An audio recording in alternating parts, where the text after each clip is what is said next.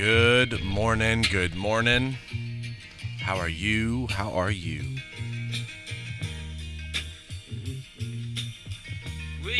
So, I got up super early. We had a unbelievable night last night. We had one of the biggest sales in our company's history, which is a miracle. It happened through my sister-in-law, which is also a miracle.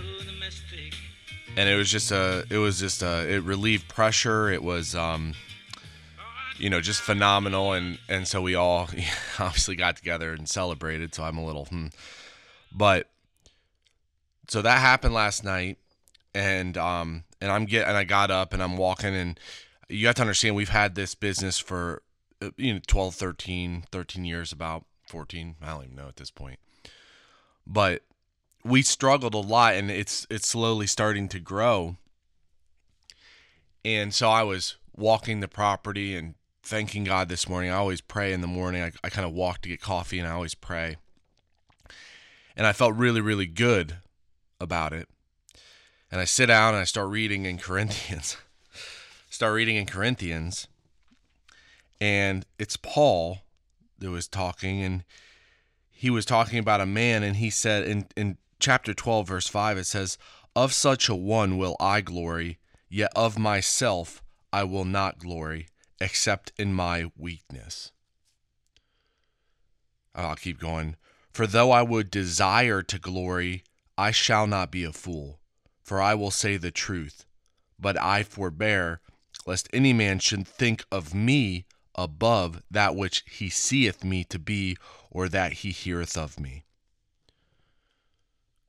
God is unbelievable. When I read this, it just blows me away. He will not glory, but he'll glory in his weakness. It's not us that's doing this with the business. It's God. When you work for God. But it's God that provides the increase. And it's an immediate humbling that happens. When I read it, and this is why I love the word. He checks you. Now, I wasn't walking around thinking, this, that, the other. But it's an immediate check, so that when we grow and when we get bigger and when we get bigger and bigger and bigger and when we are huge, I know who did it. Apollos watered, but it's God, or I think it's like Paul planted, Apollos watered, but it's God that gives the increase. And I am always and will always be thankful for that. You have to shift your mind to what the word says and how God wants you to think. And it's through reading and putting your head down and changing and renovating your insides that will do it. It just I can't tell you how much it blessed me, because, man, it's just wild. But I want to finish up with this. Verse 8 says, "For this thing I besought the Lord thrice, that it might depart from me. And he said unto me, My grace," which is God's grace and favor manifested towards man. It's his loving disposition to you. It's the spiritual, what he did through Jesus Christ, setting it up that when Jesus Christ died, we are dead to the laws. We no longer have to think in those terms. And he gives us the Spirit, which works in us great works. Love. I think it's crazy that it works faith in you. The Spirit that's given to you works on your faith, builds your faith. And it's given, God gives it to every man. It just blows my mind. "And he said unto me, My grace, my loving disposition is sufficient for thee." When you're down, God's grace is sufficient. "For strength," or power,